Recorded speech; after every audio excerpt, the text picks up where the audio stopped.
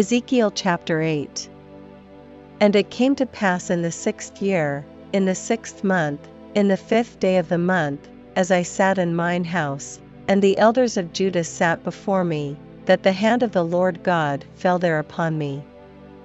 Then I beheld, and lo, a likeness as the appearance of fire, from the appearance of his loins even downward, fire, and from his loins even upward, as the appearance of brightness, as the color of amber.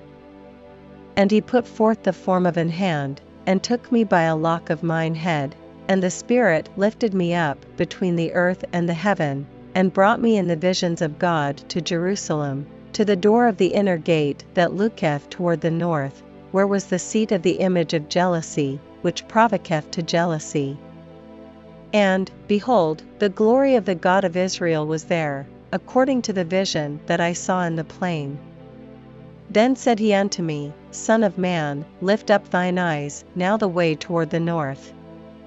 So I lifted up mine eyes the way toward the north, and behold northward at the gate of the altar this image of jealousy in the entry. He said furthermore unto me, Son of man, sayest thou what they do? Even the great abominations that the house of Israel committeth here, that I should go far off from my sanctuary? But turn thee yet again, and thou shalt see greater abominations. And he brought me to the door of the court, and when I looked, behold a hole in the wall. Then said he unto me, Son of man, dig now in the wall. And when I had digged in the wall, behold a door. And he said unto me, Go in, and behold the wicked abominations that they do here. So I went in and saw, and behold every form of creeping things, and abominable beasts, and all the idols of the house of Israel, portrayed upon the wall round about. And there stood before them 70 men of the ancients of the house of Israel, and in the midst of them stood Jazaniah the son of Shaphan, with every man his censer in his hand, and a thick cloud of incense went up.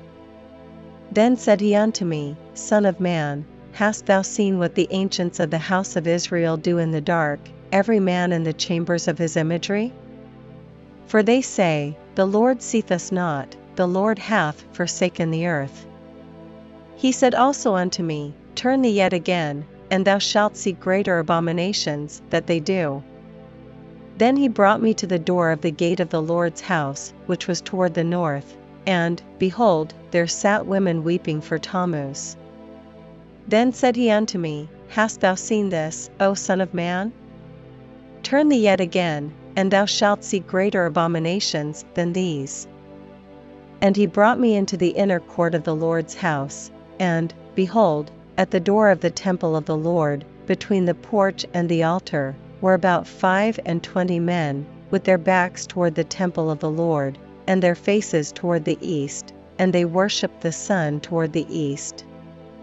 Then he said unto me, Hast thou seen this, O son of man?